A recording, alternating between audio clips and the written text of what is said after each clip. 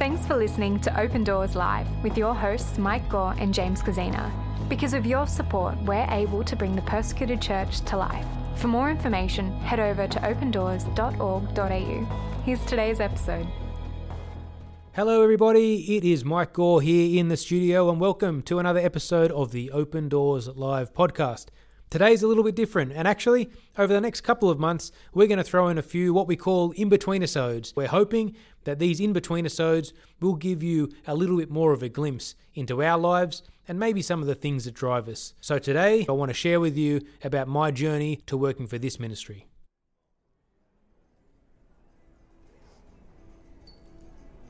Here I am, standing in front of an immigration official in North Africa. A bag full of Bibles, with no hope other than prayer to get me through the border crossing. And my job on this occasion? To make a successful delivery of Bibles to the suffering church, predominantly Muslim background believers. Had someone told me many years ago that I'd be a Bible smuggler, I can assure you that my response would have been to move away slowly and call the police. But how on earth did I find myself here? Well, that story starts a long time before this. My name is Mike Gore. I was born on January the 21st, 1981 in Madras, India.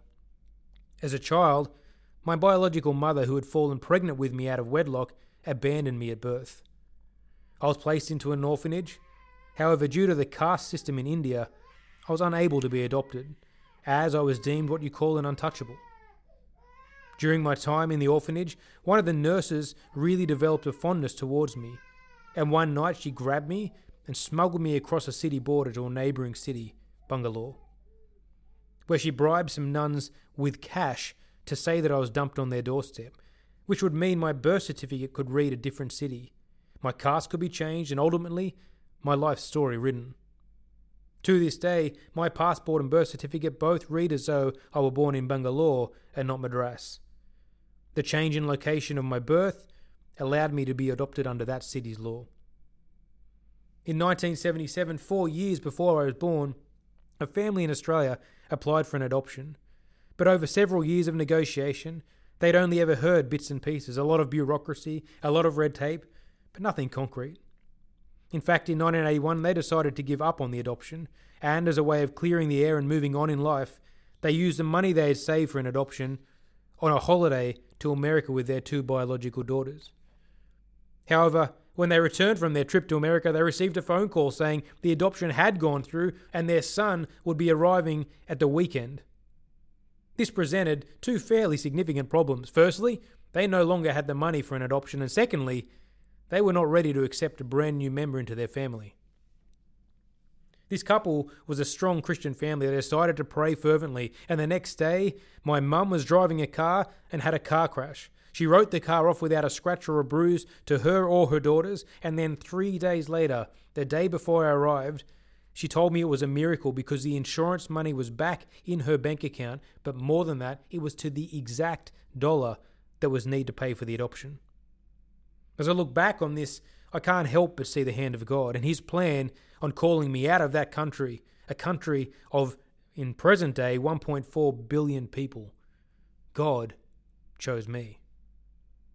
You know, it reminds me a lot of Jeremiah's words where he says, "The Lord came to me saying, before I formed you in the womb, I knew you. Before you were born, I set you apart. I appointed you as a prophet to the nations."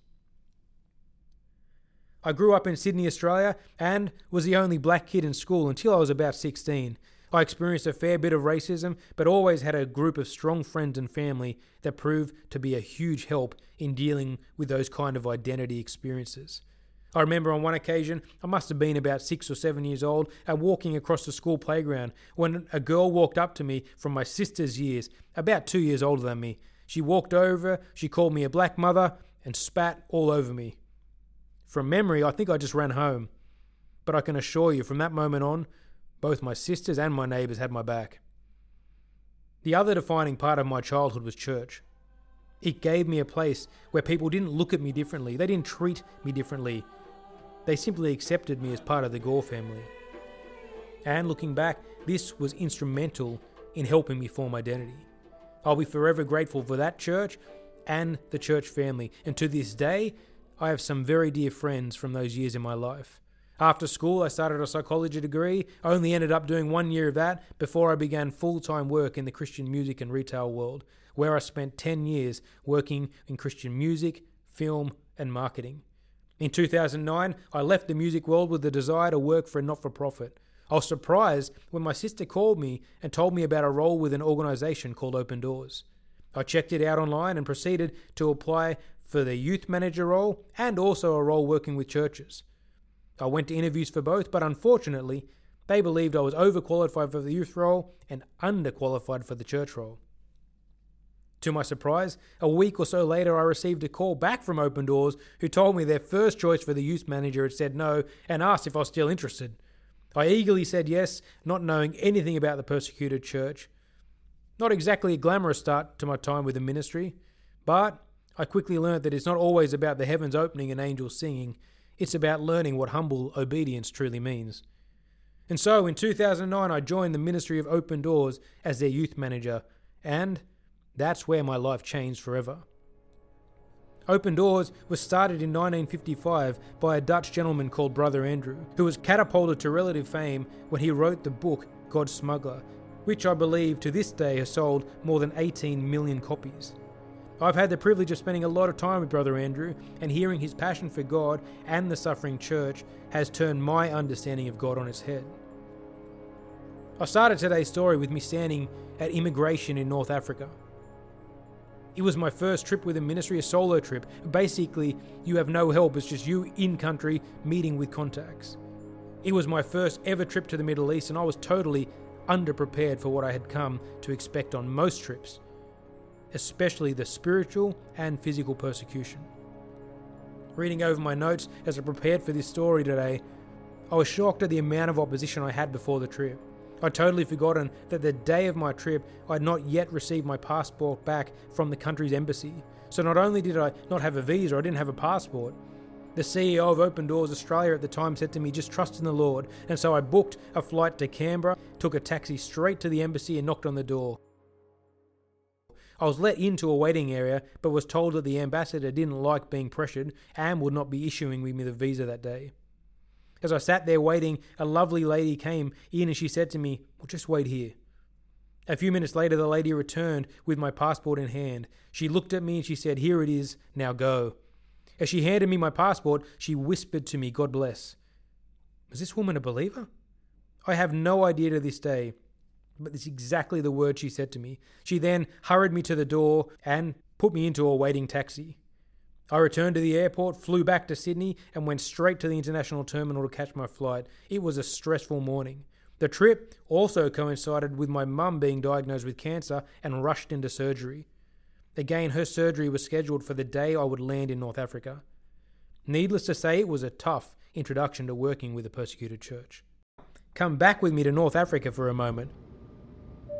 You see, we've just landed on the last person off the plane and the last person through immigration.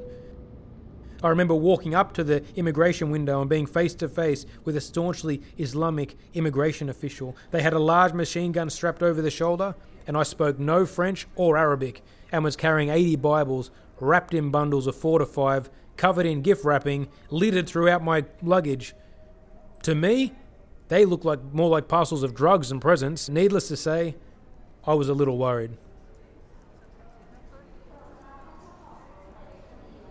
The immigration official looked at my passport and said, Michel. And I responded, no, Michael.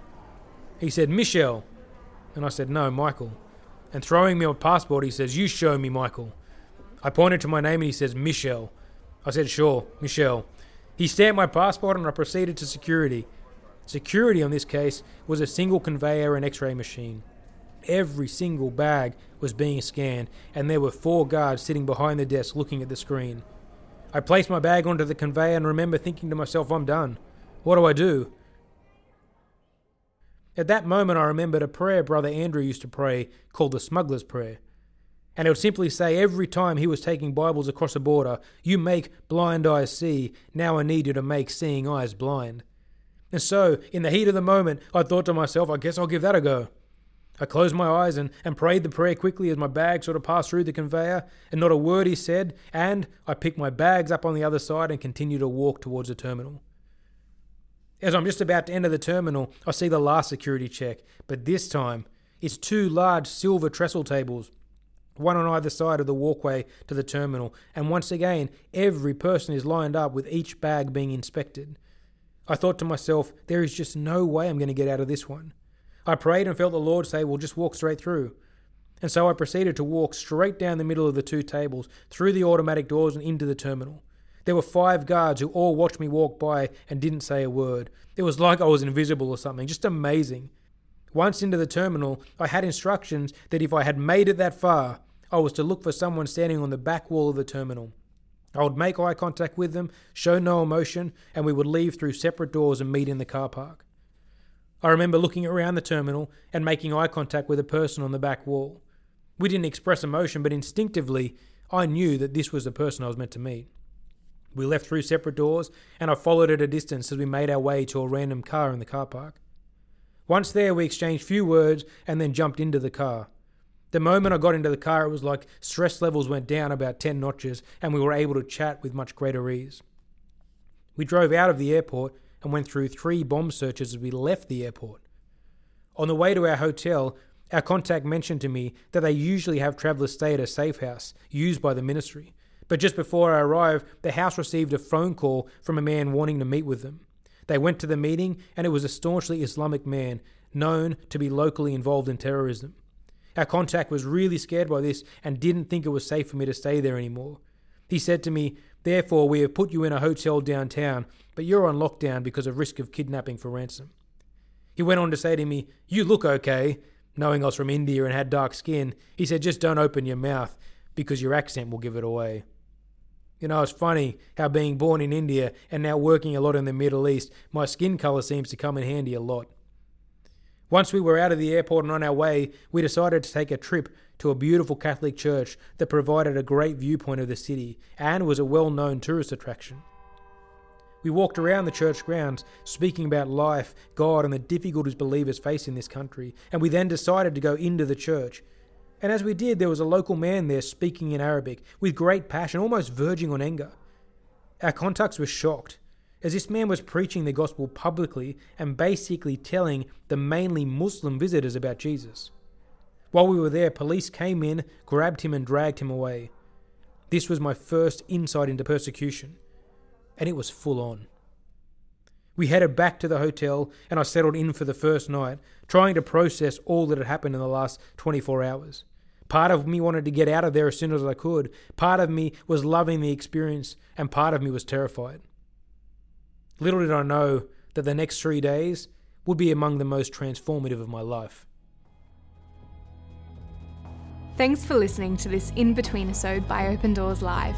Because of your support, we're able to bring the persecuted church to life. For more information, head over to opendoors.org.au.